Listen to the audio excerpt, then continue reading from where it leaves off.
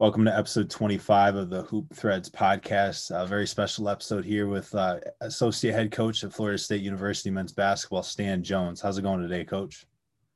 It's going great, man. I appreciate you taking time to ask me to share some conversation with you, and I'm looking forward to our time together. Absolutely, man. You're a basketball lifer. You're one of the guys that people talk about, and they say he's probably forgotten more about basketball than I'll ever know. So, been looking forward to this time. All right, I'm just a basketball guy. That's kind of what I've been blessed to be. All right, so let's start at the beginning. So, take me through your basketball journey from a walk on at Memphis State to an AAU coach, to Miami with Coach Hamilton, to the NBA, and then back to Florida with FSU. Take me through that journey. Well, you missed a little spot there in the pecking order, but yes, I was a walk-on player. Had to make it through a triad of about 75 guys. Back those days, all the programs in Division I usually had a junior varsity team where they would have some scholarship guys play with you, and they'd have a game, and then you'd help prepare the guys for practice. And so that ended up being a really big resource for me when I chose to dive in head first to being a coach, because I learned so many different ways to play, not only learning what we were going to do, but learning all the things and being the people I had to be as a scouting player in practice. I just was able to grasp a lot of things. And while I was doing that, I started actually coaching my first year in college at the school I'd gone to. My father was a pastor, and his church sponsored a private school where I had gone to high school at, and they asked me to coach the sixth grade team on a Saturday morning league. And while I was a business major, the fever of coaching kind of jumped on me during those 2 years of doing that. And then after my second year at Memphis State, they had a coaching change. The new coach didn't believe in walk-ons, dropped the JV program, dropped the scouting thing. And we all got, including one of us that had come in together who had earned a scholarship. He took a scholarship away from him. He got as a different dude that didn't have it was all about him. It wasn't about the program. Yeah. And so while I was finishing up my school, I had a chance to coach the junior high team, which now everybody calls it middle school, but back then it was junior high, and kept moving there, and then ended up getting married after those 4 years in school, and became the high school coach at the same private school because I'd gone full out. I changed my major from being a business major to a education major, so I could teach and coach and be in a school system, and I ended up spending 14 years in the high school coaching ranks. And, after my third year, we actually won an association state title and only lost one game, and we probably shouldn't have not lost that one. And I thought the phone was going to be jumping off the hook. Everybody wanted me. I was the next John Wooden coming along, and I got a call 11 years later after that. It was 14 years.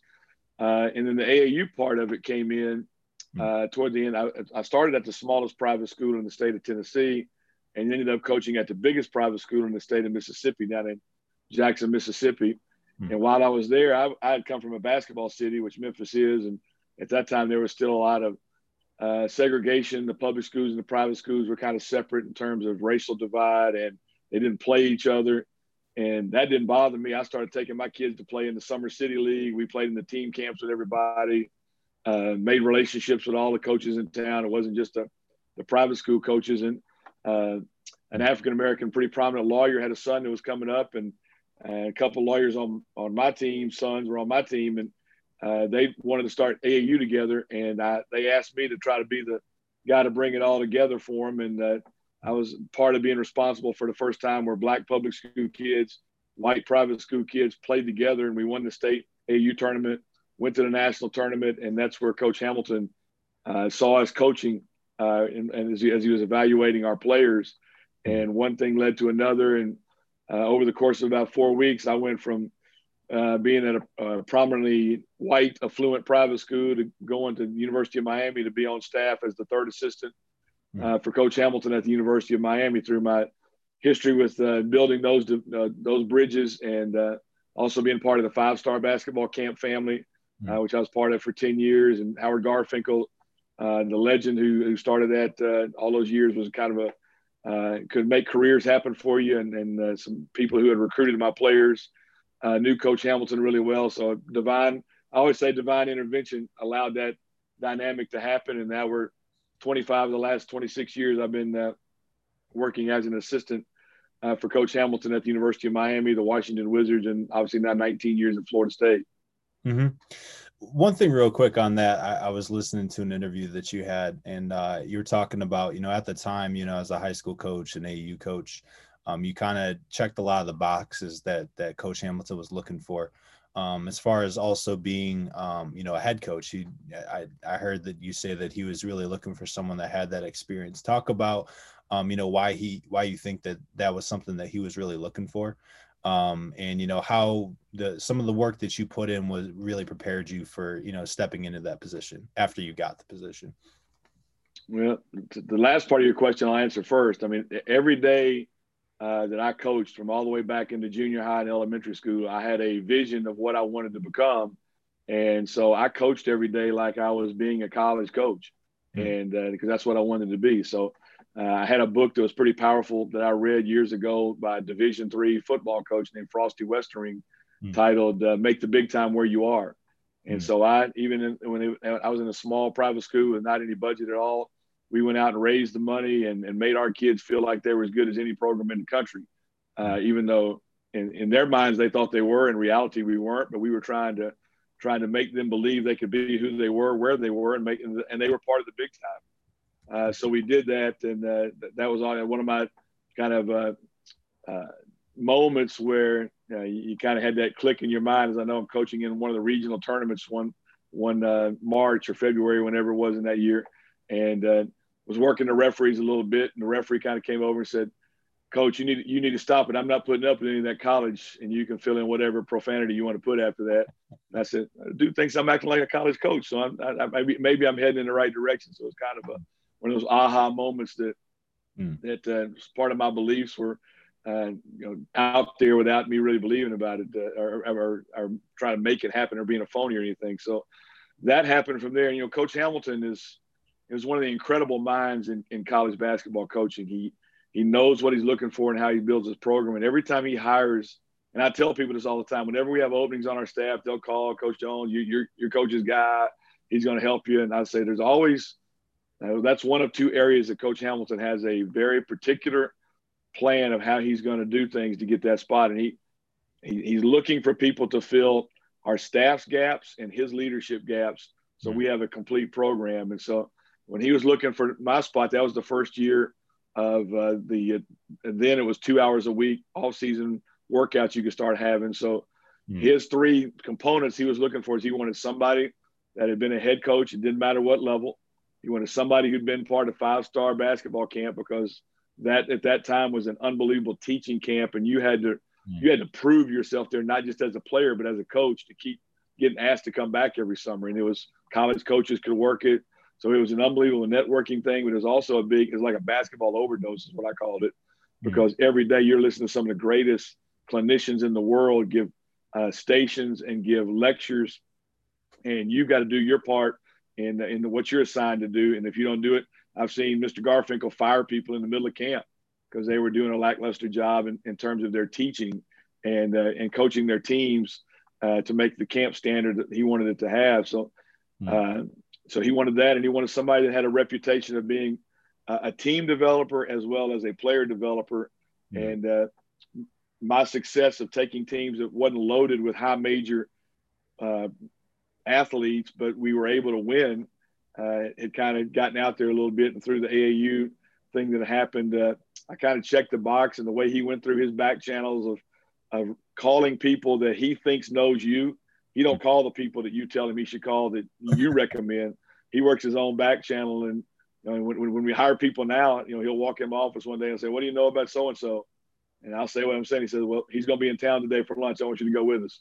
He's already kind of made his mind up who he's going to hire because he's gone in there and he's evaluated and done his due diligence on how he's vetted people for the staff. And that's all the way down to video coordinators and ops people and not just the assistant coaches. So all that came together.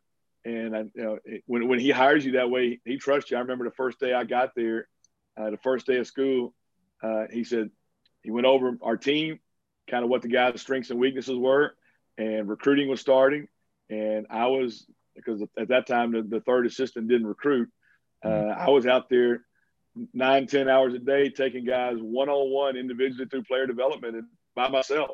And he wasn't out there dictating or doing it himself. He said, this is what we need to work on. That's what I hired you to do, make them better. And he's always that way. He gives you space to work in your strengths and doesn't micromanage because that's what he tell you, that's what I hired you to do. And I tell all our new guys and our managers and GAs when they come in, I remember sitting in my office and Coach Hamilton walks in one day and says, I'm not real pleased with our mail-out program when the mail-outs were a pretty big deal in terms of the recruiting process. I want you to do a whole new one for us. I want you to create an annual rotation. Turned around and walked out of my office. Didn't say, this is what we're marketing, this is what we're selling, this is what we're promoting, this is what University of Miami is about, or this is what our program is about. It was just, I want a new mail-out program. And so I tell young high school coaches, you always got to be smart on creating your own ability to have resources. And while I was a high school coach, every time my players got a piece of recruiting mail sent to the school, I'd have them open in front of my office and go over to the secretary of the athletic department and make a copy. And I'd kept notebooks of all those things. So I just started going back through all those things. And hey, this was great. I like this, and started tailoring it and creating it so it would match what University of Miami and what Coral Gables was about, what playing in the Big East was about. And so I used while I was going back trying to prepare myself to be a college coach, I was keeping all those things in the event that I became a college coach, and it ended up being a prophetic situation that I needed that stuff. And so I tell all the guys all the time, so coach is not going to walk in here and give you an outline of what he wants you to do. That's what he hired you to do, is to be able to think on your feet, and he believes you have the talent to make things happen. If you can't do it, you won't be around here very long. And so I've taken great pride in being that kind of self-starter and taking those challenges on and trying to take my job description and make it be as elite as can be, and to be a standard for the rest of the staff to work off of. Let's talk next about the double whammy of building a respected basketball program at a football school in arguably the best conferences, at the time in college basketball. When you were at Miami, you were in the Big East. And I don't care what anyone says, this is the best conference in college basketball, just super deep. I think there was one year that they had 12 teams in the tournament. And now at Florida State, at the ACC, with some of the big heavyweights, North Carolina, Duke, Virginia. So talk about, there aren't really any nights off. You're recruiting against these blue bloods at the beginning. You haven't recruited the incumbent players. Talk about the patience required to get the right players into the program, to get the development up to speed and to right the ship, so to speak. Well, that's that's one thing. Again, Coach Hamilton, being the egoless leader that he is, has never walked into. And I wasn't there when he first started at Miami. I came in the middle and went to the end when he was at Miami. And the whole time here at Florida State is he takes whatever the strengths of the school is, and he makes that part of our program and part of our recruiting. And we embrace the relationships and using that as a viable piece for people to visually see and experience in terms of our recruiting, and using that brand name that the Miami football team and the Florida State football program have had as it's just part of the university experience. Instead of, we're trying to outcompete. We're not trying to outcompete with them. We're trying to figure out a way to beat the basketball teams in our conference.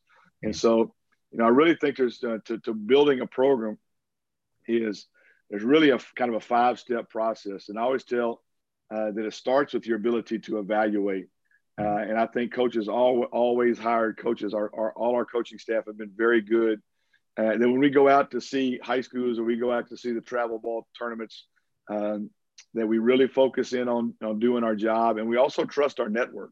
All really good recruiters, even having college coaching friends that are kind of your little personal circle of eyeballs and ears for each other, trusting those people and asking questions and getting them to help put eyes on people and make recommendations. So if you got former staff members that are working at lower Division I schools or mid majors, hey, when you see somebody that can play for us, let us know. And then, coach is a big follow-up guy on that. I mean, one of the great recruiting stories that helped us get over the hump and win the 2012 ACC championship was Bernard James. And coach had learned this actually from Joe B. Hall when he was his assistant coach at the University of Kentucky. Is if if somebody contacts us telling us they got a player we should recruit, we should respect their enthusiasm for our program and follow up on it. When an ACC referee had worked every year, there's all the bases, military bases in the United States, they have basketball teams that play a tournament. And they brought in college referees, and one of the referees was in it was an ACC referee. And as he watched, he saw this one player, 6'10", left-handed, very athletic. He picked out 4 head coaches in the ACC that he kind of knew needed a little help, and this kid could probably figure out a way to be in that kind of program. And Coach Hamilton was one of them. And Coach was the only one of the 4 that followed up. And Bernard James ended up coming in and got his GED, went to junior college for 2 years, played for us for 2 years, ended up being the 33rd pick in the draft, was ACC all-defensive team, led the league in block shots. His maturity and his ability to be a follower made him be a great leader for our team. Because I learned, sometimes when you see kids coming out he was in the Air Force, you think kids coming out of the military, they've got this, they learn leadership. Well, they don't learn leadership, they learn followership. And because you learn how to follow so well, now everybody else in the locker room, if we told Bernard to stand backwards and pigeon toe his toes and shoot it underhanded back over his head, and that's the best way to shoot, that's what he would do. He wouldn't question it. He wouldn't roll his eyes at you. He would give it his best effort. So when he then spoke in a team meeting or in a huddle, guys said, if Bernard's saying something right now, we need to follow him because he set such a great example for the program. But it goes back to how Coach has been able to evaluate and follow up on his evaluations, because now you go from evaluating to recruiting, and that means you got to get them. And then the third step is you got to be able to develop them. And I think that's one thing our program has done for years is we take the guys we got and we figure out what they can do, and we really try to enhance that. We try to strengthen what they can't do, but we try to get them to understand when they've strengthened that enough to actually start using it. We're very proactive in our conversations with our guys about their development and where we are in the process, what they should stay away of, how that makes them, all of them that want to be pros, we have to educate them from all our experience of, you start showing stuff you can't do well yet, you are making yourself a label the NBA is a label league. And once you get labels, they rarely change a label on a kid because there's so many other people they can pick from. Yeah. So you've got to understand how to build your label where they're all positives and they're not a bunch of negatives in your file, because they're always looking for reasons to take people off their board, not put people on their board in their draft rooms. So we get to that development piece, and then you work your way through the next 2 things to winning, which is the last stage.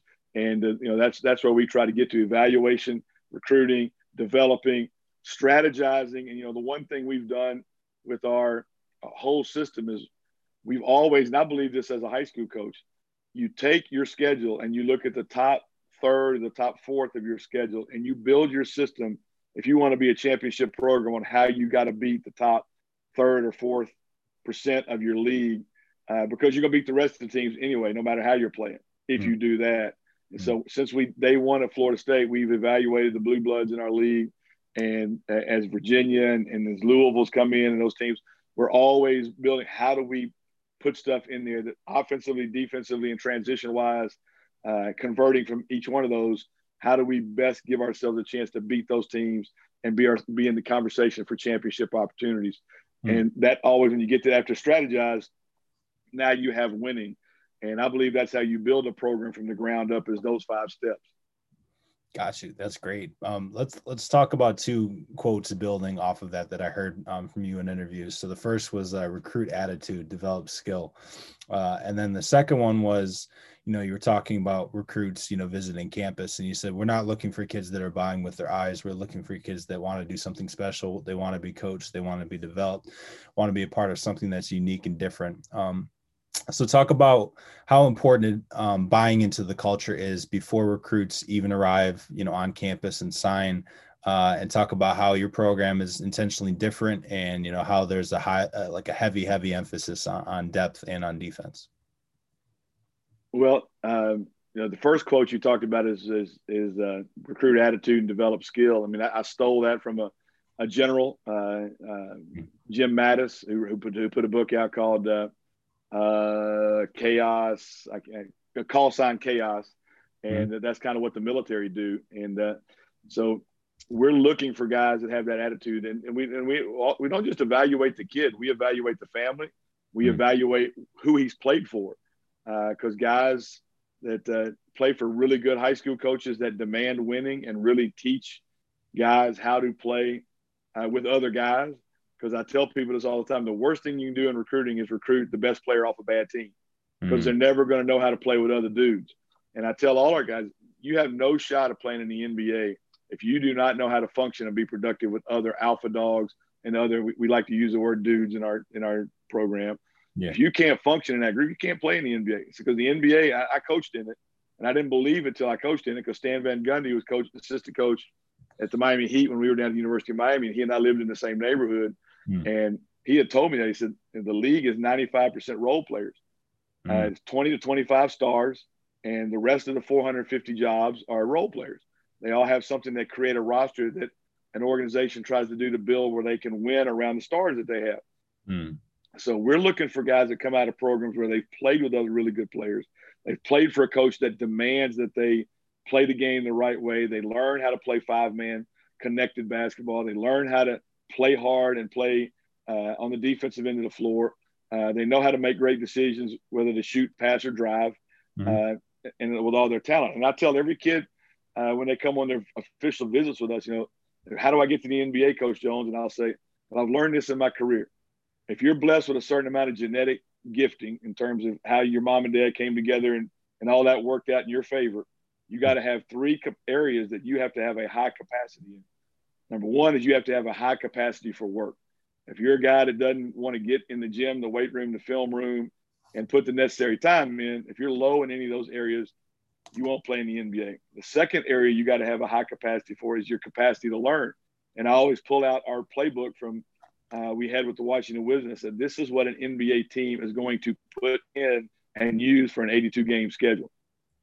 So if you can't come in here and work on what a college team is going to put in for a 35 to 40-game schedule, you're never going to play in the NBA, because having retention, having memory, having quick ability to either listen or to use your eyes and learn something. Because in the NBA, coaches will put stuff on the board that they never practice, because there's not that much practice time in the NBA. And so if you can't look at the board and figure out basketball IQ of what your timing and where your spacing should be, you're not going to play in the NBA because there's just too many other people who can, and it's too elite at that level. The coaches are too smart, and the top players are too smart. And so you can't be a guy that can't remember the playbook and execute and think on your feet and make adjustments based on what the other team's doing in the course of a game. It's just not going to happen. So you've got to be really good in that area. And the third thing is the area is your ability, the capacity to handle your distractions. And distractions can be everything from social life, social media, outside noise, family members' pressures, all that kind of stuff, dealing with your own self-confidence and self-worth and happiness, all those things that the emotional makeup it takes to be an elite player in college that will give you a chance to make it to the NBA. All those things have to be at a high level for you to make it. I said, we're going to work with you on all these areas every day, every week. And that's, you went back to a question earlier on how coach builds his staff and why he wanted a head coach at that time on staff. Is coach always hires people that are a little bit older in the full-time assistant spots, because he wants men of character on his staff who can sit down over a hamburger or sit down in the office or sit down in the hotel lobby on a road trip and talk not just basketball, but talk life and talk grown man development and emotional development and mental development and spiritual development and all those things, where a kid doesn't just waste his whole life thinking all he's got to do is remember a basketball play. So he's got to learn how to be a good father, husband, citizen, community leader when he gets out of college and is out on his own doing what adult things has to be done. So, those are three areas that we really try to work on and develop with our guys. So in our evaluation, we're evaluating families. Now with the success we've been having, I mean, we get calls, and with Coach Hamilton being kind of the godfather that still connects back to the John Thompson, Nolan Richardson, John Chaney, George Raveling, guys who were the giants on helping minority coaches make it into being head coaches in college basketball. People are calling all the time, "What would you recruit this guy?" And we have some basic questions that we kind of ask is, are they the kind of guys we want to coach? Are they the kind of guys that are just coming here to prop up their numbers and don't care how the program is? Are they people that really care about others? Or are they just about themselves right now and trying to use us as a platform? And we try to dig in and mine out and vet those things to make sure our locker room is tight, it's close knit, and the kids have enough emotional IQ that they're happy even when they're not being the center of attention that night. They're genuinely happy for other people. And if you don't have that in the locker room, your program will disintegrate quickly. And, the guy that probably, as we were working on making sure we got that culture in our locker room, the guy that really flipped our program 5 years ago was Jonathan Isaac. Jonathan Isaac ended up being the sixth pick in the draft. He was on track to possibly be the defensive player of the year in the NBA this year before injuries got him and blew his knee out and everything. But Jonathan Isaac could be the happiest guy in the locker room and score 2 points as long as we won. And that's all that mattered to him. And so we had some other pretty high-profile guys we've been able to recruit that we had kind of had to take a chance on, but they wasn't off the charts, man. They were within our realm of what we thought we could mentor and develop. And when they saw Jonathan, knowing that he was ranked way ahead of them, was moving up in the draft, they started realizing, hey, it's okay if I don't have a great game, but Jonathan has a good game, because Jonathan's happy for me when he doesn't have a good game and I have a good game as long as we're winning. And he started that way, and Jonathan would be that guy that in practice, he'd be looking at me in the eyes and you're coaching him. You could be coaching him hard, and his eyes would get big, his head would be nodding, and next play he'd try to give it back to you and turn around and say, "Coach, I get that right." And if he wasn't sure, he'd stay after practice and say, "Coach, could you walk me through that? I want to make sure I have that for tomorrow's practice or for the game plan for the game we have tomorrow."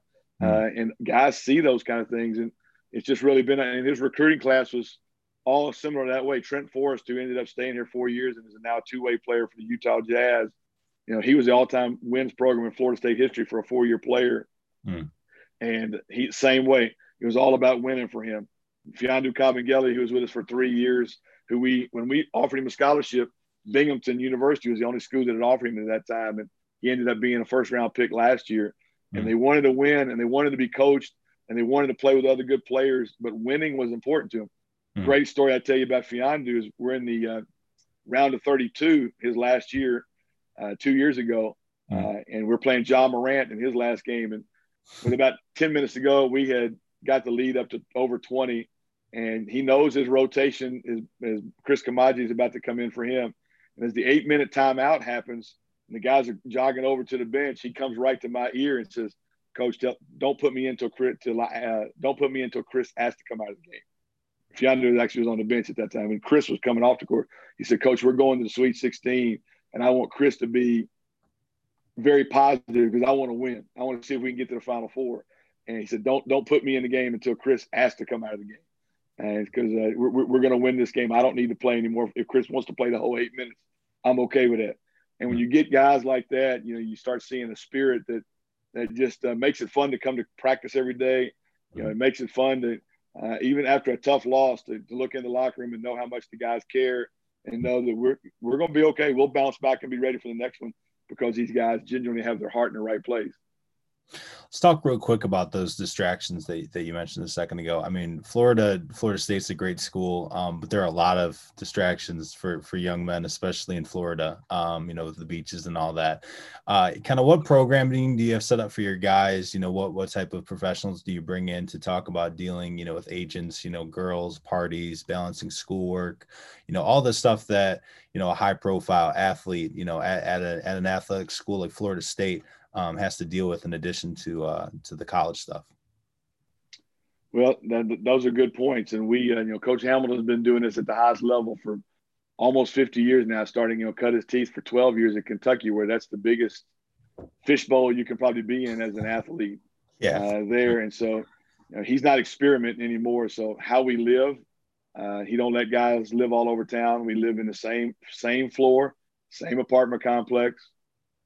Along with the players living in those apartments, there's grad assistants and managers that live there to kind of be eyes all the time that sometimes our players don't realize. Those guys are taught how to have relationships with the players and also how to let us know if, hey, coach, you may want to check on so-and-so, or you may want to come by the apartments tonight, blah, blah, blah, whatever's going on. And so we have those things in place. Our athletic department, years ago, because of the notoriety of the football program back years ago, when some of the football things were even crazier than they are now in terms of agents and going to the NFL. We have a person on campus who's all about agent relationships, building information and intelligence into our guys, documenting all the stuff that, everything that if an agent wants to reach out to any of our players, they have to go through the state of Florida legally first, because there's laws in the state of Florida, and register on our campus and all that kind of stuff. And then, most agents have learned now with Coach Hamilton. He's done this all the way back to when he had Sam Bowie, and Sam Bowie ended up being the second pick in the draft. And, and Coach managed a whole lot of things that agents didn't find out about Sam's health situation and stuff, because Coach is going to protect his players and make sure they're doing the right things and getting the best opportunities. That, he's very hands-on with all of our players in those areas. And then we're a little old school. Once we start preseason practice, we have a curfew every night, and we rotate as coaches, and we go through and check it and talk to our guys and just kind of give them not like we're trying to put them in a military state, but just, let them know that we care about them being successful. Let's make good decisions. And, we'll just go by and sit on the couch, talk a little bit, maybe watch a little film with them, and just keep building relationships with guys in all those areas. And then we also have a couple of things that our president of our university put in place. One's called Real Men, and one's called Life, which is LYFE, which is Leaders Yearning for Excellence.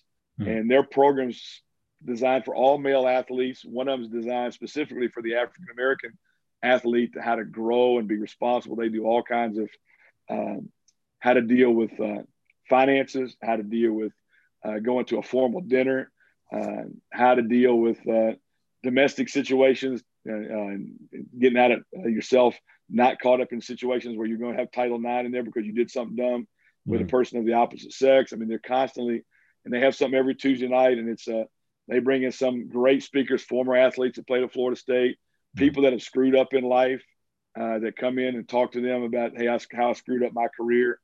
And they just keep tabs on these guys. And then they also really help them get into the community and give back to themselves in community service, which I always think is a big thing, because when college athletes start realizing how much young kids look up to them, I think it also gives them a little bit more of a expectation that, hey, I need to watch how I act, because I don't want to disappoint those little kids that I got to go see next Tuesday morning when I read for the fifth grader at such and such elementary. Each one teach one. Last question, then we'll move on to the practice section. So one of our coaches, Daryl Green, went to DeMatha. He went to DeMatha instead of going to the local public high school. And, after the first year, he's playing behind Joseph Forte. And I'm blanking on, there was another NBA player on that roster. And he was coming back from practice with a bad attitude, like, look, I want to transfer, back home, gotta go to this school, and his family was like, look, you wanted to be here, you wanted to be in the situation, you're saying you're better than the guys playing ahead of you, then show it in practice. Like, we're not dealing with this. That was, in the 90s. It's obviously much different now. You mentioned the last time we spoke about a player that played for you, that had a breakout game, and his father quit his job the next Monday. You can't control people within an athlete's circle, but how do you manage those conversations, especially if you think that those expectations are really hurting the athlete that's in your program? Well, again, it goes back to Coach Hamilton's understanding of human nature and how he tries to develop his entire program. He has got to be the most proactive coach. He doesn't wait for parents to call him. And as assistant coaches, he breaks the team up with, we call them personal coaches. And how many ever you get, 4 or 5 or 6, depending on how big the roster is that year. And your job is to meet with each of your guys at least once a week. Usually wants you to meet twice a week, and talk about life, and not just about basketball, but also, once or twice a month, check in with their parents, have a conversation. And as players play good or play bad, Coach Hamilton's actually calling the parents himself before they can call him with any complaints or any overjoyed excitement, just to keep them either grounded or keep them understanding, where their child is in the process. And I think a lot of coaches shy away from doing those kind of things. And he'll have hard conversations. I mean, he'll have conversations that, some people would lose their mind over him. And he has the way of getting people through those high anxiety comments they're making, and get them down to realize that, your parental bias is making you skewed on how you're viewing the situation where your son is right now. And because he has I tell people this all the time, Aaron, as good a basketball coach as he is, he's a far greater molder of people. And his ability to have people skills and get people to see the bigger picture when right then they're acutely focused on my child's fixing to be all this. We've got it made now. And he has the ability to have those conversations. And that's why he has relationships long after kids play for us. And so we work very hard on those things. And we tell kids in the recruiting process, we are recruiting you to play. We're going to, after you get through your first summer, we're going to look at where you are in terms of what our knowledge is and what this year's being the hardest because we didn't have the chance to have that full summer to really evaluate where everybody is because of the pandemic. So it's a little harder right now, but we're still grinding our way through that and getting our guys ready. And then each one of the coaches, we develop something called the box. And in that box, we give them 3 things they got to focus on to start the year. And then we meet on these things weekly, and they can change. 3 things basketball-wise they should be totally focused on, and you'll be shocked how your production will come up if you just get lost in this instead of worrying about what the box score looks at the end of it. The second thing is academically. So I tell guys all the time, the biggest way to get yourself behind the curve as a player development guy is having duress and stress from going to the academic emergency room. So we give guys same goals and stay on top of meeting them so they can stay focused, where that doesn't become, as we get to the end of the semester, we're fixing to play and now exams are coming. Now all of a sudden they're having to leave practice early, miss practice, stay up late to finish something because they didn't stay into our plan that we talked about academically. And we actually talk socially. I mean, we talk about things about girlfriend relationships, social things that are going on in the city, life as a college student, and we give them 3 things or 4 things depending on where they are, and we really build out and talk about every area of their development. And those changes over the course of the year. The basketball stuff could change, the academic stuff could change. Even the social things could change, and depending on where they are in the relationship with their girlfriend. We try to talk to their girlfriends if they're exclusively with somebody. We try to get to know those people so that we can, just help guys not make bad decisions. That, as we tell them all the time, 5 seconds can ruin your entire career. One bad decision in 5 seconds. So you have to be on top of your vision all the time of where you want to be. And we use the term, we don't want the 32-year-old or the 30-year-old version of you to be mad at the 20 or the 22-year-old version of you because of the decisions you made. Because you're going to get to that point and you're going to look back and you're either going to be real happy with how you handled being 20 or you're going to be really, really angry. And the 40-year-old guy is going to be even more mad at you because it's going to keep building up inside of you. So stay locked into understanding where you're going to be at 30 and 40 and 50, and not just how the emotions of the moment make you feel when you're 18, 19, 20. Let's talk, during the pandemic, things have obviously been, different from every year that you've coached, I'm assuming. Talk about what your practice looks like. I read a quote from you that said that the hardest thing to do in coaching is to build team chemistry. So, describe what they look like, favorite drills that you guys do every day, and, how that's like an integral part of your program. Well, I think not so much drills, but it's also the activities we do in terms of team building and chemistry building, in terms of getting our guys to talk amongst themselves with having real talk.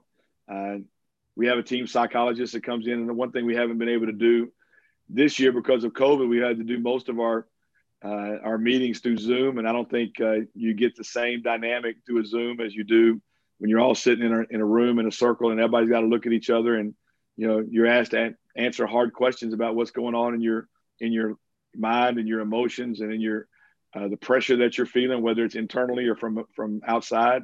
And so we haven't had to have those things, and then we work really hard on doing some little things. If you watch us practice, when we first start practice every day, you look like and think that man, they doing some stuff that don't look real serious at times. But we do some things to try to get everybody bought into having some joy about that day. And because I don't believe you can be successful in anything in life if you're not deriving joy from it. So we talk to our guys all the time about leadership is where you actually breathe spirit into somebody else. And you got to create that joy within yourself to try to make sure somebody else is having a good day. And so we'll do some things, and I can't give you all the secret sauce, but we do a lot of things. And between every drill, we're doing something where there's we haven't done as much, especially back when this was coming back, of just dapping and talking, and we'll stop and we'll have a conversation about what we just did or what we just saw, or if somebody had a bad period, let's talk about this. Why did you have a bad period right now? What did your teammates see? And how can your teammates help you? What can the coaches do better here? So we actually face those things before they can fester and get to the locker room and the kid be all down in the dumps and goes back to the apartment and already wanting to quit and go home just because he had a bad day because he's trying to learn something.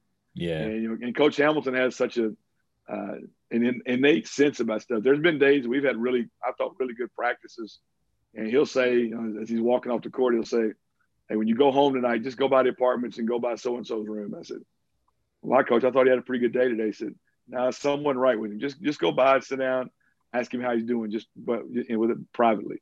And 100% of the time in my 25 years, when he's asked me to do that, I've gone in there and, wow, that kid his dog had died, or somebody was sick at home, or he'd had not done well on a test that day, or there was something going on with him that Coach was just able to read.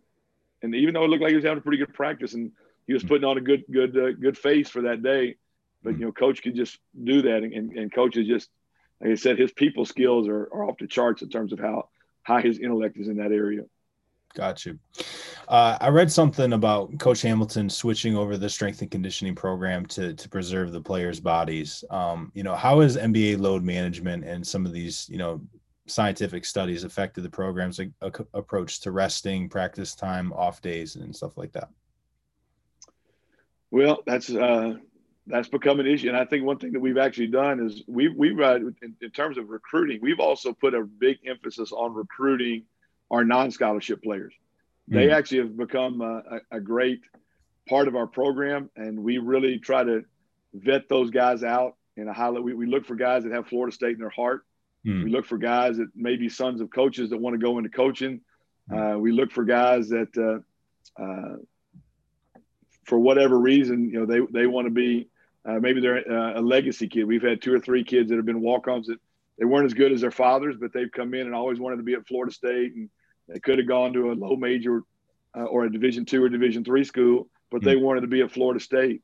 And so we've had an unbelievable run of those guys here the last 6 or 7 years. We actually have 4 guys that are fifth-year non-scholarship players that are in grad school this year that have wanted to be part of the program.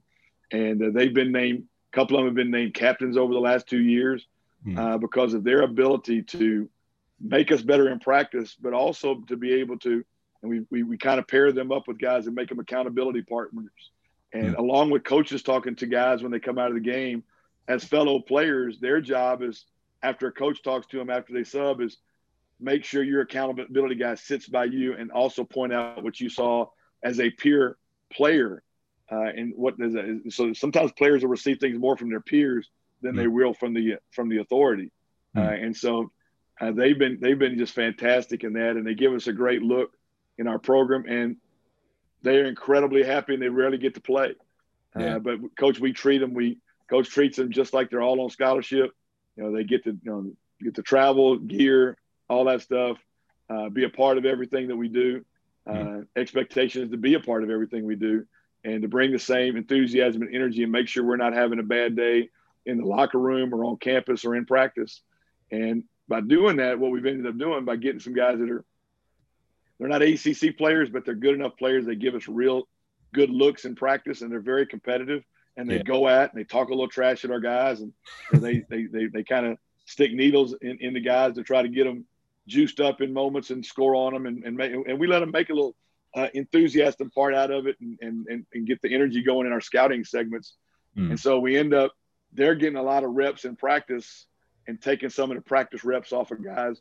And it also allows guys, our first and second units to concentrate really just on learning our stuff.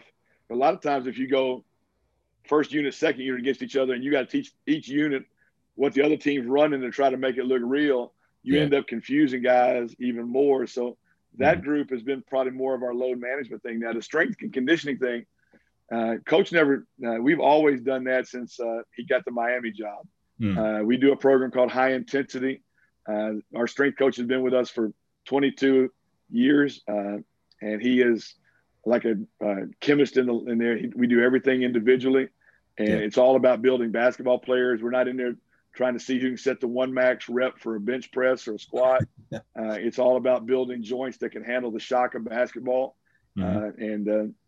We've gone in 25 years since I've been with Coach, since he changed from what they were doing at Kentucky to what he started doing at the University of Miami. We've had one guy have an ACL injury in 25 years because we're not doing squats, we're not doing cleans, we're not doing stuff that short football players and wrestlers can do, and it works for them. But guys that are 6'9" and 7 feet tall don't have the structure skeletal wise to be able to do those things balance wise. So we've created other parts of our weight program to get those muscles strong without putting the duress on those joints, where the possibility of them having major joint injuries has been a problem so far. And I pray every day that that continues to happen through the rest of our time at Florida State. Let's talk real quick about the offensive principles. I mean, we could talk about that too, but I'm more interested in the defensive principles that you have at Florida State. And one that I've heard has been attributed to you is that you always want to front the post. I was watching your game, and it was a couple of the games, and it was sometimes to the point where like they were guarding in the post and they were looking at the basket, and I hadn't really seen that before. Talk about the advantages of fronting the post and some of your defensive principles, and because that is a really important part of what you guys do. Yeah, a lot of coaches. The 1 year I wasn't with Coach Hamilton after the Wizards year, I was on the staff at Mississippi State, and the same questions you're asking, Coach Stansbury is asking, because he had a really talented big on the team at that time that had been a McDonald's All-American that was always in foul trouble. And I said, well, our bigs don't get in a lot of foul trouble when I was with Coach Hamilton. And he said, well, don't y'all get killed on rebounding? And I showed him some of the techniques. And I said, Coach, it's going to be hard for you, but I promise you, if you do it, we're going to have a great year, and big fella's going to stay on the floor and not be sitting on the bench in foul trouble in the first 5 minutes of each game. And what it does for you, it keeps your bigs out of foul trouble. It keeps the ball out of what we call the red zone in our terminology. And what the red zone is, kind of like the old European trapezoid lane, is kind of how we lay that out. Okay. To try to keep the ball out of the elbows and the high post all the way down to the short corner. And that along with keeping it out of being thrown to a post player, it also allows you to have much better help on the way people are driving the ball nowadays.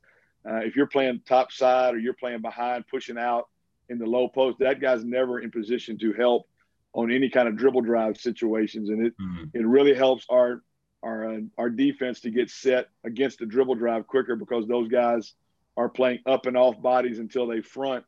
And then they can take angles to what we call defend the rim and be the secondary shot blockers coming off the guy that was guarding the ball. So that's why we do it, is not just because we're trying to keep a big from catching the ball, but it really helps complete our defense to help on second, being a help defender both on middle drives and baseline drives. It also, I mean, your guys' help defense is phenomenal, because if the big does catch, there's always the help guy right there underneath him, and then there's the big right behind him kind of sandwiching him in.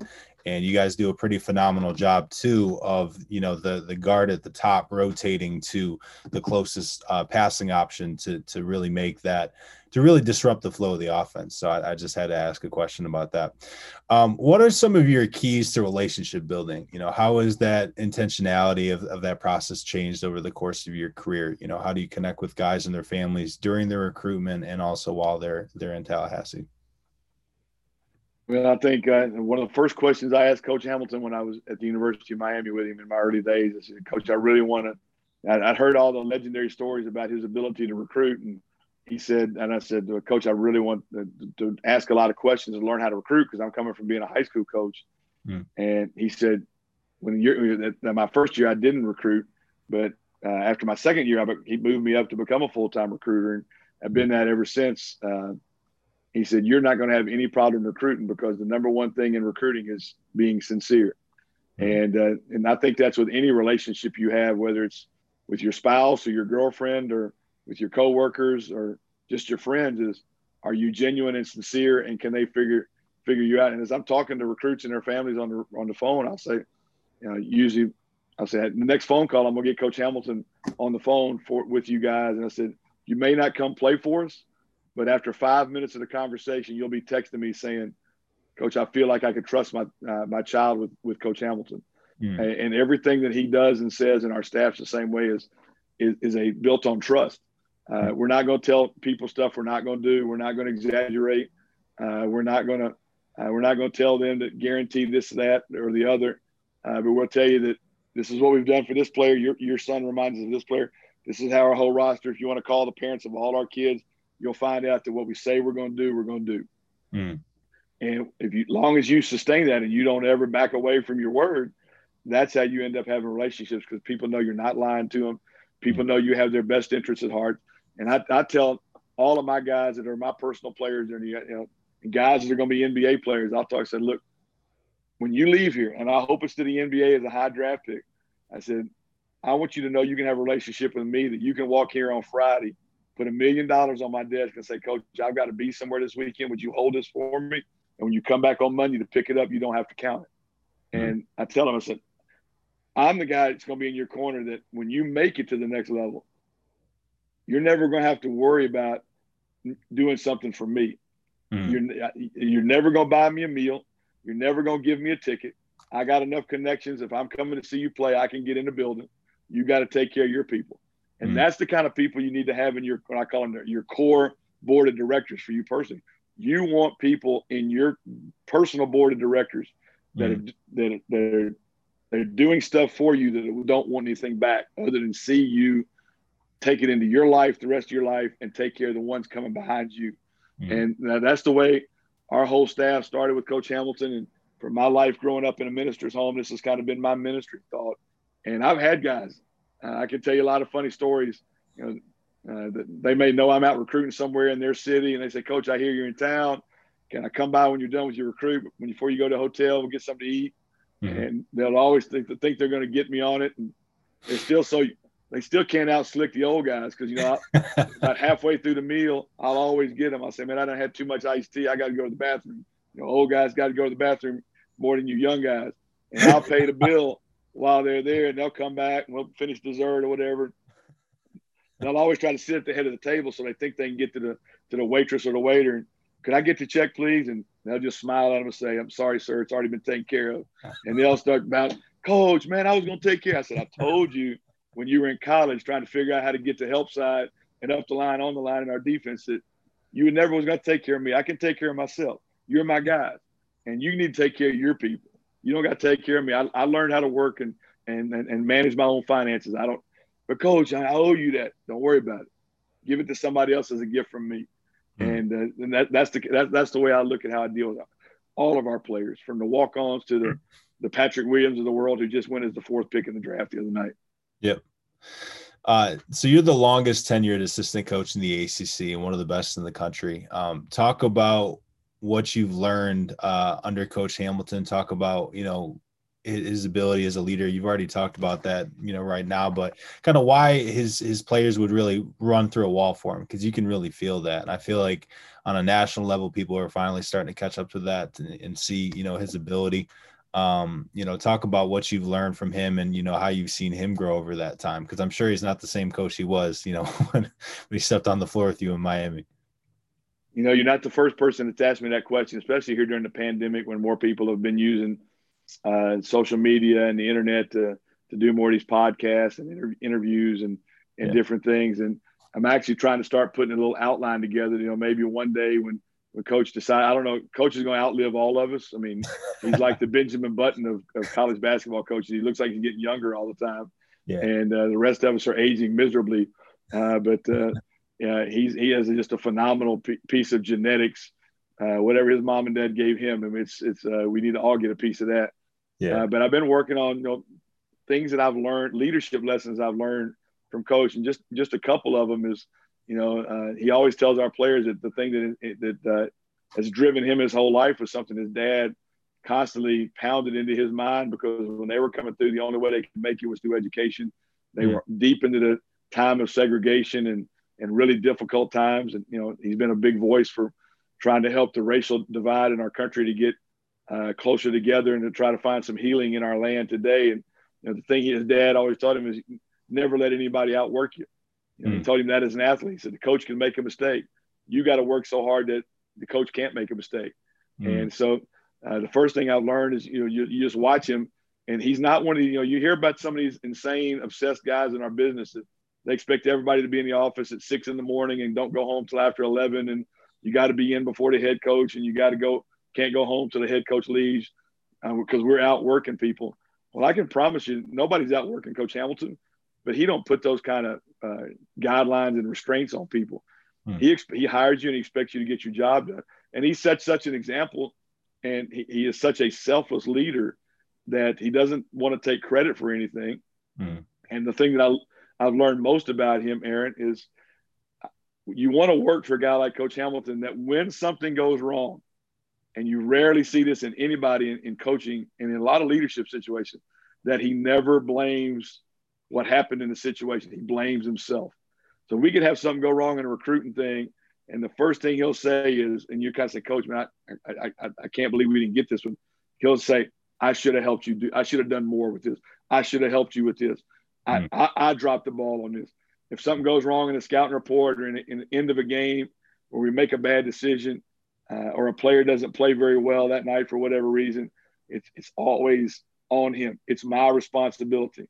We're going to be better because of this. And it's never you sorry this, why didn't you do that? Why do I have you on it? That conversation never happens when you work for Coach Hamilton. It's always about, how do we do this better?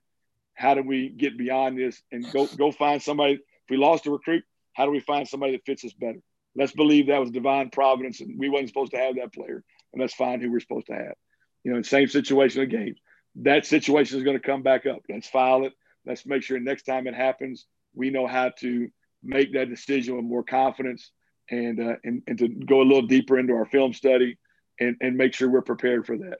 And when you work for a guy like that, it makes you want to work harder. It makes you want to not just go jump around and take anything that somebody comes at you about another opportunity, because those people are like needles in haystacks. They're hard to find. Yeah. And there's a lot of other things I've been putting on there. He's like Dick Tracy. He's able to figure things out and figure out who the people are, the key people are in recruiting, who are the key people in the administration, how to befriend them. I mean, it's just amazing the different leadership lessons I've learned from him on how to be a better leader in my home, how to be a better leader as a coach. And if the good Lord decides he wants me to be a head coach before I get too old, if I get to be the CEO of a program like he is, how much preparation I'll have and how seamless that transition will be. Let's talk about your playing style. So I got curious and I went through since 2007, you've only had 3 guys average over 17 points per game in 18 years. So Dwayne Bacon, Tony Douglas, and Al Thornton. I got to stop you right there before you finish the question. You didn't do enough. You didn't do enough statistical research. Oh no! What'd I do?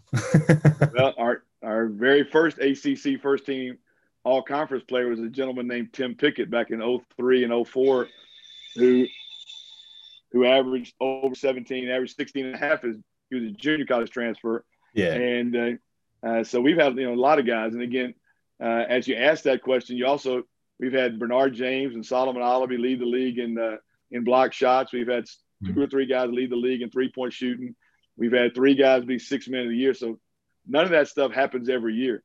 And what you do as a program is you build what guys can do best and keep them away from what they do worse. And that's one of our phrases we use with our guys all the time is do what you do best and do what you do most. That's how you become a great player. Do what you do best and do what you do most. And don't make the game your individual workout. So I like that. And so we get guys to buy into that, and the success we're having with guys having great opportunities at the NBA. We're also having guys having great success playing internationally in EuroLeague, Euro Cup, VTB, and the Champions Leagues. Guys are having really, really nice lives over there and enjoying playing at a high level. But now I'll let you finish your question on playing style. I mean, you answered it, because I was going to ask you, how you get players to buy in, despite averaging less stats than they could elsewhere. But there is a specific answer to that, though, because I wanted to make sure that, I always tell people, all the young guys that say they're statistical analysis guys, I always give them this line. I said, you could take statistics and make people believe Germany won World War II, but they got their behind beat. They lost in a blowout at the end of the day. But when you give them statistics, you can make them think how much land they got, how many casualties here, and how many that they won. They didn't win. Bottom line is, do you win or lose? And with statistics, it's not just about that, but we educate our guys. We have a proactive approach with them and their families. We take all the stuff the NBA, because we have a lot of former players and staff members who work in the NBA. And we got former players who are general managers and directors of basketball operations and assistant general managers. And so we talk to them all off season about how are they coming up with who they think they're going to draft. And one of the big things they talk about is efficiency. So we educate all our guys on that stat they use called PER, player efficiency ratings. And we take in, Jonathan Isaac was one of the big advanced guys on that with us. Is Jonathan had some health issues he had to get over during his freshman year. He had some asthma stuff and everything. NBA never figured that out, because why they not playing anymore? This Jonathan Isaac, he was a top 10 recruit. They're holding him back. Well, if you look, we knew exactly how many minutes he could play before he needed to come out and take his asthma medicine. We taught our managers how to hand him a towel where nobody could ever see how he was rubbing his face. He was actually taking medicine. He wasn't just wiping the sweat off of his face. Wow. And we had a coach. Where was Jonathan in the statistical column at the time? So when Jonathan went back in, we'd run something for him to make sure we knew how his per 40-minute numbers were going to play out. And as the season went on, his per 40-minute numbers took him to the top 2 or 3 guys in the last 10 years of production based on per 40. So he was moving up the draft boards, averaging 12 points a game because we explained all that to Jonathan. We explained that to his brother. And we talked about that with Patrick Williams this year. We went through the whole deal. Coach and Coach Young on our staff went and met before the season last year with his family, said, this is our plan. This is the things that are the labels that Patrick has. We're not going to let them see this. And I distinctly remember, and I'm sure after Wednesday night, that conversation was even more happy in mom and dad's mind. We had just won at NC State. Patrick is from North Carolina, so we had a lot of family there. And as we're all going to the bus to go to the plane and come back home, we had that little area where the families can visit. Coach comes out of his media press conference, sees Patrick's mom, and says, our plan couldn't be working any better than when we talked about it in the preseason. And she said, Coach, we're so happy. And I know she was really happy on Wednesday night, because an NBA team saw, when they looked at what he did in the first third of the year, how he was playing at the last third of the year, they saw that dude had unbelievable potential, because we didn't let him be in situations where people were going to say, because his label out of high school was that he played hard, he loved the game, what was his motor like. So we always put him in situations where he didn't have a choice but to play really hard, a lot of energy, a lot of activity, come out before you get where you slip back there. Because whenever you get fatigued, you always go back to what you've done the most. So we would monitor all that and make sure his psych out. Now, get yourself ready. Now you're going by the end of the year. He was playing well above starters minutes. And as Coach said to one of the reporters the other night after the draft, they said, well, why didn't you start him? Coach said, well, he finished every game. And, I mean, people that know basketball understand that's way more important than not, who starts in is important as who the coaches trust. And we won 11 two-possession games last year, and we've won 9 overtime games in a row. Well, you can look at who the coaches trust by who plays in those situations, not who gets to come out there and do the little rub themselves off and all that stuff they do on pregame introduction. All right, so let's talk about next year. Previously, you lost Jonathan Isaac and Xavier Rattan-Mays and Dwayne Bacon. You still made it to the Elite Eight. You lost 5 seniors last year in Kabengele and finished top 5 in the country and were ACC regular season champs, and I think had a real shot at the national title. Your team will be successful this year if what? Well, we got to stay healthy. The first thing with any team is you got to stay healthy. I say this, 2 years ago, I go to my grave this past year because of COVID, taking that team's chances out. And the year before that, Phil Kofer, who was our leading returning scorer, who had been prominently on the Elite Eight team, on the last play of the last inter-squad scrimmage of preseason practice, comes down and it wasn't even a meaningful play, just kind of got tangled up with a teammate and had a fracture in one of the bones in his foot and had to miss a bunch of weeks, and he never came back and played well. And then our first round game in the NCAA tournament, while we're playing, we got to the ACC championship game that year and didn't win it, but we were in that game. And we set him out against Vermont because his foot was bothering him a little bit. And while we were playing, his father, who was his hero, had been an NFL player. We knew he wasn't doing very well. He died. And as soon as we got through with the post-game team talk and they opened up the locker room for the media, somebody called from home and told him his father had died while we were playing. And he lost it. And some of our guys had never seen anybody go through that kind of anguish and grief. And that was a real emotional time for our team. And then we had to have some counseling come in and talk to guys about how to help their teammate. And we turned around and played great in the next round against Murray State with John Morant in that game. But our energy, and then he couldn't go to the Sweet 16 because he had to be at his father's funeral. And our other kind of high-risk three-point maker was David Nichols, who had come in as a grad transfer, and he had got hurt. The team that had kept him from making the NCAA tournament, he was playing in that league, was Vermont. He had played at Albany and graduated from there as a grad transfer. They actually kind of rolled his leg up, which I always thought was a little bit of a dirty play. I can't prove it, but it's my opinion.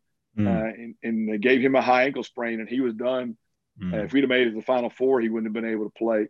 And we ended up losing to Gonzaga in the Sweet 16. But if that team would have been healthy with Phil the whole year, David doesn't get hurt in the first round of the tournament, that team had a chance to make the Final Four, because we had a lot of dudes coming back that had been big roles in the Elite Eight the year before, and they wanted to get back because we were a minute and a half away from going to the Final Four the year before. And so that year and then this past year, and the big reason I thought, not just with our veterans like Trent Forrest and MJ Walker and Devin Vassell's improvement, but because of Patrick Williams and our other freshman, Balsa Koprivica's improvement, they were not playing like freshmen anymore. Down the stretch, those last 5 to 8 games of the year, that we were really going to be a problem for. It really didn't matter what kind of matchups we got. We were going to be able to play against any style, against any type of lineup because of their development. And so that's water behind us. So we got to stay healthy. The second thing we got to have is our chemistry's got to stay tight. You can't. There's nobody going to win a national title or go to the Final Four or even get to the NCAA tournament if you don't have a good locker room. So our new guys that are coming to the roster this year, they've got to buy into what we try to do from an emotional perspective, and everybody's got to continue to be happy for each other and not, sometimes when you have great success like we had on the draft last week, sometimes guys can get, oh wow, I played with Patrick and Devin, and I got to be able to do that now. So they put more pressure on themselves instead of just stay in the course. So we've got to have all those kind of emotional IQ components got to stay in place. And then Scotty Barnes, who's an elite recruit coming in. Monster. A lot of people are not going to believe it till they see it when we get the chance to start playing, but he's going to be our primary facilitator. Even though we let any of 4 guys who rebound push the ball, we're going to let him be in that Trent Forrest role because he's got an incredible basketball IQ. He's got a great charisma about himself, great court vision. And then Ray Evans, who was our backup point guard last year, who those guys can play together a lot, so it doesn't take pressure on either one of them to be the primary ball handler. And a lot of people don't realize this, but Ray actually had a higher points per possession for our team when he was on the floor at the point than Trent Forrest, who was such a vital part of closing out games for us and winning so many games for us in his career. So those 2 guys got to stay healthy. They got to stay and able to handle critical situations when that moment, every game has a moment that decides winning or losing. And those primary ball handlers got to be those guys that have that innate sense of how to seize that moment or to take away the other team's moment and to separate your team from winning and losing because of how you react and anticipate those moments. So those are probably the three biggest things for us.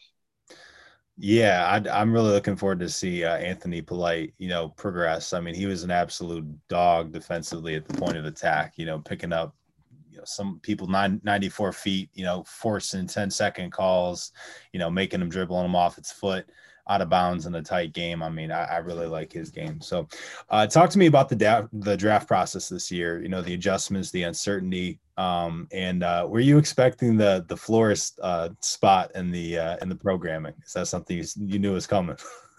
Well, yeah, and as all the teams are doing their due diligence and calling us about teams, the one thing that made Pat such a good teammate, and a lot of kids don't get this anymore, is he had to work in the family business when he was a kid.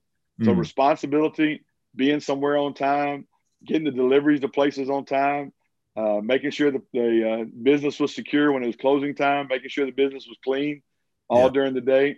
Those were things that his family business had instilled in him before he came to college. So seeing if his locker was going to be messy or if his apartment was messy, that wasn't something that he was unaccustomed to.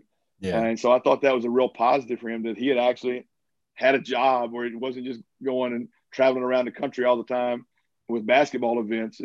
He had to, for his family to be successful, they had to all participate and chip in, kind of like in olden days when people grew up on the farms. Everybody they had bigger families back in those days because you had to have people to work on the farm, and that's how they had to sustain themselves. And so I'm glad they actually included that.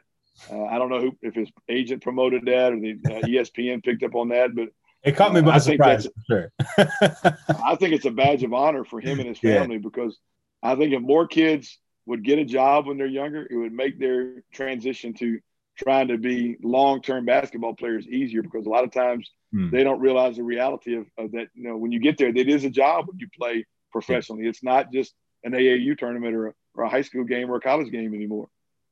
I really liked, Devin Vassell's fit in San Antonio was probably my favorite fit of the draft as far as what the player brings and the program, the organization they're going into. And I really like Trent signing with Utah. Talk about those two and, how excited you are for them going forward.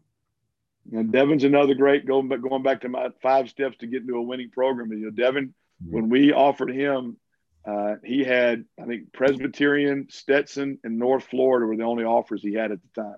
Now, some other people tried to get involved. It's kind of like our business is a little bit the herd mentality. Once one high major offers, and everybody else starts calling and thinking they got to offer.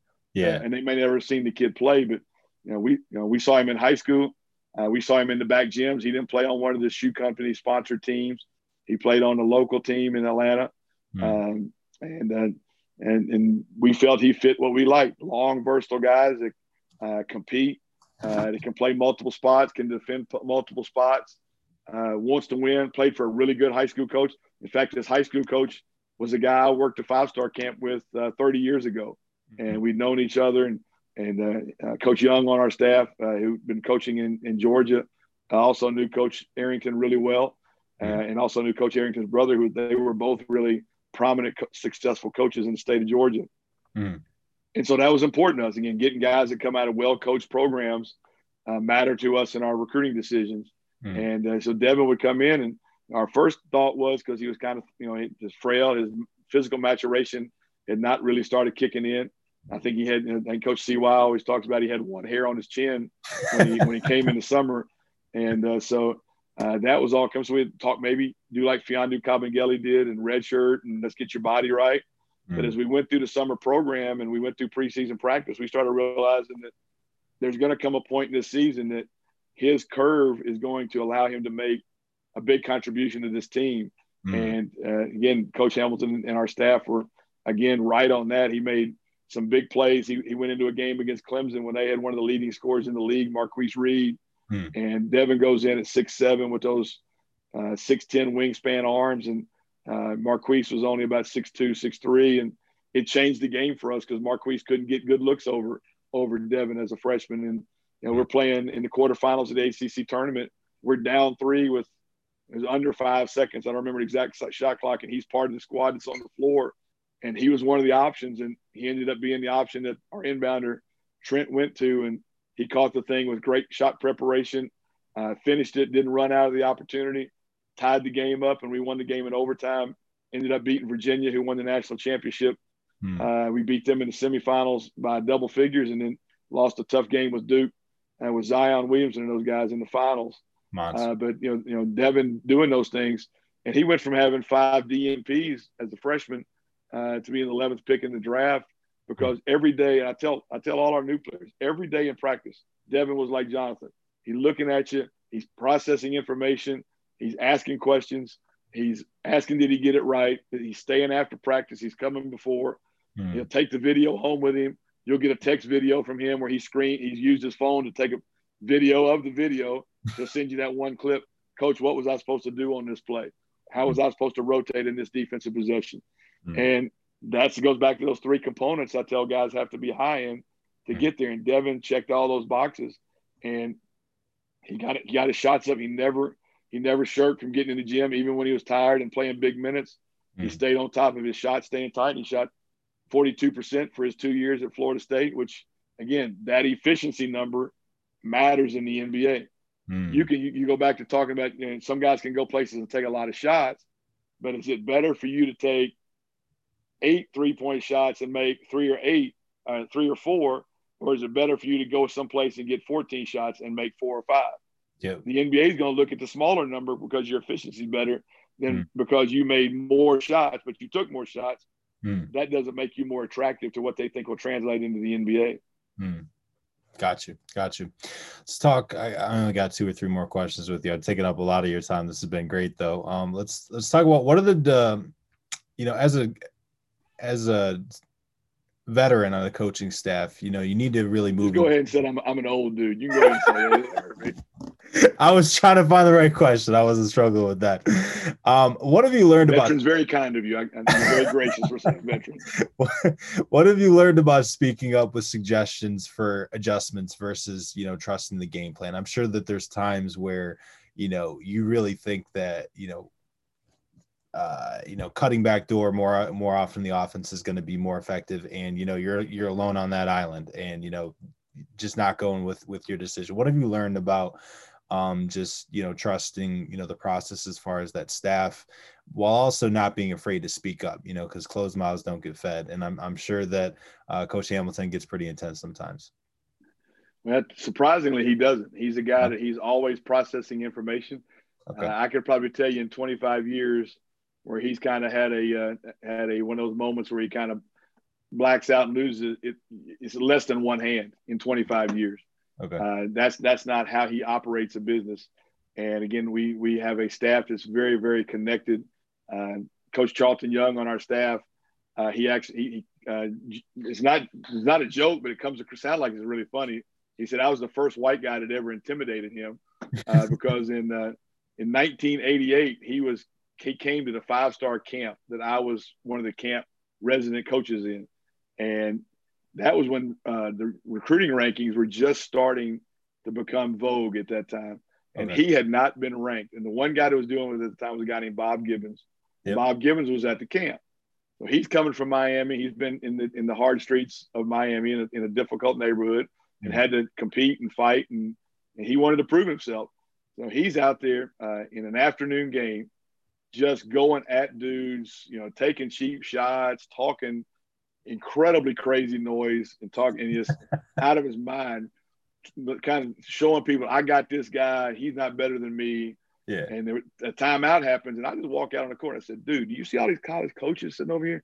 You are killing yourself. You can't do that anymore. He said, Coach, I've never had a white guy challenge me before.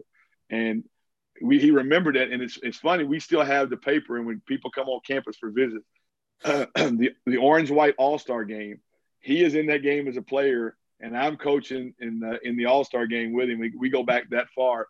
Right. And Coach Hamilton had just was taking over at the University of Miami and tried to recruit him at the University of Miami, but the program wasn't very good when Coach took over. So Charlton wasn't going to go there. So we've known each other, and kind of, back when he was starting out at Jacksonville and Northeastern and head coach at Georgia Southern, we would kind of look out for each other. He was in that little circle of people that, CY would call and say, hey, you need to look at this guy. I can help you here. And we see, hey, there's this guy he's not good enough for us, but you should really be recruiting him. And that relationship's been going on for 30 plus years. And then Steve Smith who just took Dennis Gates' spot on our staff this past year. He was on staff with CY at Georgia Southern. He's a military background, was in the Army, just a great human being and a great mentor of men. So it's not hard for us to talk to each other about. You hear some staffs that are up and arguing and getting to threatening each other. We just talk, and we've learned. I kind of learned it from Coach Hamilton. This is how I even approach Coach Hamilton all these years. I'm gonna bring up an idea in the point of some kind of question, so that whoever's responsible, whether it's the coach making the decision, or if Coach Smith or Coach Young have the scout, that as they process it, they're gonna feel like it's their idea. And Coach Hamilton is the math. That's another one of the things in my leadership lessons I'm starting to kind of put together. If it ever comes to that point where I can formulate it into being not just a dumb ball coach and make it maybe a book to his legacy when he gets through coaching, is, he's the best at talking to people, and whatever he wants them to do, he makes them feel like it's their idea. And so I try to steal from that every day. And so if I think there's something coming up, I'll write it out. I'll draw a play up or an action coming up with somebody who we're going to play. And while he's out doing a press interview or meeting with administration, I'll go in and set it on his chair and his desk and say, Coach, what do you think about doing this versus so-and-so? Instead of going in and having some big meeting about it and just letting him, because he's an incredible mind. He thinks through every option. He's like Bobby Fischer, the great chess champion. He can think 66 moves ahead before he takes his finger off the chess piece. And so you give him that time. He usually makes a great decision, and you don't take them all, but I think it makes for a much better dynamic of a working relationship when you do it that way. Another question I have: scouting report you had prepped and you thought it was a winner, but you never got to use it. Maybe you were in a tournament game and you lost before the game that you had prepped. Do you have an answer for that one? Yeah, you mean never? Whatever we come up with a scout report, whichever coach is in charge of that scout. I mean. Once we sit and talk about that, coach is going to come in and say, this is what I think after watching all these films and breaking things down and doing our tendency analytics and those kind of things.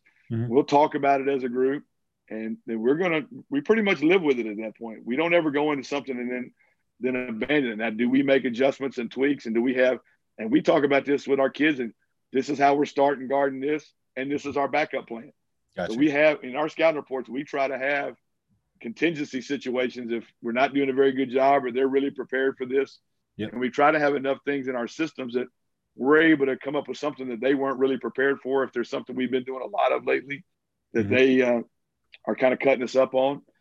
So I never really gone into a game where I felt like I couldn't use what I watched film on. And I've been doing this too long. It's kind of one of my strengths is to be able to watch film and figure out what you're trying to do, when you're trying to do it. And hopefully we'll have enough talent and enough commitment from our players, because it doesn't matter how much I know, it's how much I can get them to know. And so their mind can be freed up and play with the athleticism and length that we try to recruit. So I really don't think I have an answer for that one. I meant more like if, say you were supposed to play in the ACC tournament, and you were playing against, Syracuse, and you're supposed to play at NC State next, and you're the one doing the scout for NC State, but you ended up losing to Syracuse, not being able to use it. You get what I'm saying now? Oh, well, look, I'm one of them old guys that hates losing more than I like winning.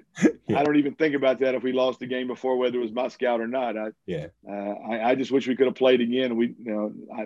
I don't ever think like I got some big. If we'd have got to there, I'd have been as responsible for us getting to this or that or the others. We didn't win that one, so doesn't matter. One of my mantras as a coach, and I don't know if you ever heard a coach say this, but this is mine. My number one job as a coach is to continually define reality. And our players, they probably hear me use this word more than anybody in their life, is perspective. And when they start getting too excited about something because we win, or they get a little down because we lose, I'm always trying to give them perspective of what really is going on and what's coming next. And so in those situations, the reality is I can say I had a great scouting report, but it ain't happening because we're not playing that game. So leave that on the thumb drive. You don't even have to print it out. Yeah, got you. Can you name like 2 or 3 assistant coaches or op guys that that are in the college game right now that you think are going to be phenomenal coaches once they get the chance one day? Well, Coach Young on our staff is going to be a great head coach when he takes his next opportunity. I told him all the time before he went to Georgia Southern that he should have got to know Coach Hamilton in a deeper way. It would make him a better CEO as a head coach. And he every week now he says, "Man, I wish I'd listened to you back when I was at Jacksonville and Auburn and Chattanooga and schools he was at." He said, "If I'd have been on Coach Hamilton's staff before I went to Georgia Southern, I'd be already a high major coach because I would have been able to turn Georgia Southern's program." And that's where he played in college. And he really wanted that, to be a place where he could not just be a Hall of Fame player there, but be a coach that made an impact on the program. He said, if I could go back and do that again. So he's on that track. Dennis Gates, who's just now starting his second year at Cleveland State, has already taken what we've done in Coach Hamilton's way he grooms all of us and has made a mark at Cleveland State. He ended up being the co-coach of the year as his first year as a coach. And Cleveland State's kind of been a coaching job where coaching elephants go to die. And he'll be bouncing out of there soon. Coach Smith on it. And I hate to just call our guys out, but those guys are going to be terrific head coaches as they get their opportunities. But as I tell all people all the time, it's hard to get a head coaching job. It's not as easy as people want it to be.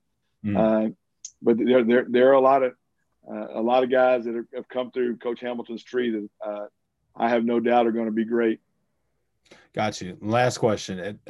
What advice do you have for young coaches, and what do you want your legacy to be? Well, first off, in my legacy is first off, it doesn't matter how many games I win. If I wasn't a champion in my own house, I failed. So first thing I try to do is be a terrific example and leader. And I stole this from my father because my father always talked about this from the pulpit. Is when his time on this earth is past and he's laid out in front of the church, is when people walk by, is that they're going to walk by and say, "There lies a good man." And that's the same approach I try to take in my life. Is whenever it's time for me to go on to leave this earthly place and go to whatever reward I'm going to have, is to be known as a good man, because I believe this scripture, it says a good man's steps are ordered of the Lord. And if you went to the school where I started out at, all those years ago now, 40 years ago now, you say there's no way you could have had the experiences that I've had. But because I've always tried to do right in my faith and in my family and in my effort in my job, I think the good Lord has blessed me with all these opportunities. And I'm hoping that at some point he'll give me the desires of my heart, as that other scripture says, and that let me have one small window of time to be a head coach. But if not, I'm really at peace with it because I've got to work with an incredible head coach and have some incredible experiences in some great venues. Got a chance to coach in the NBA, won championships in the ACC, the SEC, and the Big East, and got nominated to be in a Hall of Fame for assistant coaches that just came out a couple years ago and was elected into it. So I can't complain as long as I don't get negligent in my ability to be a leader in my home, and then every day come and give my best effort and be an everyday leader for the guys that were prompted in their heart to come play for us now at Florida State, and even staying in touch. Just this past week, I've talked to players from Mississippi State where I coached multiple times with a couple of them. I've talked with several guys that I coached at the University of Miami. I talked to guys that I coached at Jackson Academy. I talked to guys that I coached at my first job at First Christian Academy who are now in their early 50s and late 40s, just talking about decisions they're making in their lives. And so that's important to me, that we go from the player-coach relationship to being lifetime friends, and even as a person that was an authority for them at one time, hoping they entrust in me to have some wisdom and the ability to mentor them as they try to become champions in their lives as husbands and fathers and citizens. And so those are the things that are most important to me. The wins and losses will all pass away. Somebody's going to remember them in a record book, but the most important is the kind of names we put in the book of life. Impact. I appreciate the time today, Coach Jones. Thank you so much for coming on and sharing the knowledge. Been great. Well, you're most welcome. I thank you that you'd want to take this much time. I hope it's benefit to your listening audience. And please, as a young coach, I know you have aspirations. We've talked a little bit, and I've recruited your program, and I have unbelievable respect for the DeMatha program as the one time we had a DeMatha player, we won an ACC championship. So we need to get some more of those guys down the line. But if there's ever, and I tell this, when I was a young guy like you, a lot of old coaches, veteran coaches poured into me. And I give that back. So if you have any questions or anything I can do to help you in your career for advice or for wisdom or for X's and O's, I will always take your phone call. So please don't ever think you're bothering me, because that's also important to me too. Because if I can give you a little bit of piece of what I've been able to do, a little bit of me will live on as you go into your career long after my career is over with. So I take that also as a personal charge and responsibility. Fantastic. Thank you, Coach. Appreciate that. No problem. Thank you. All right. Have a great night.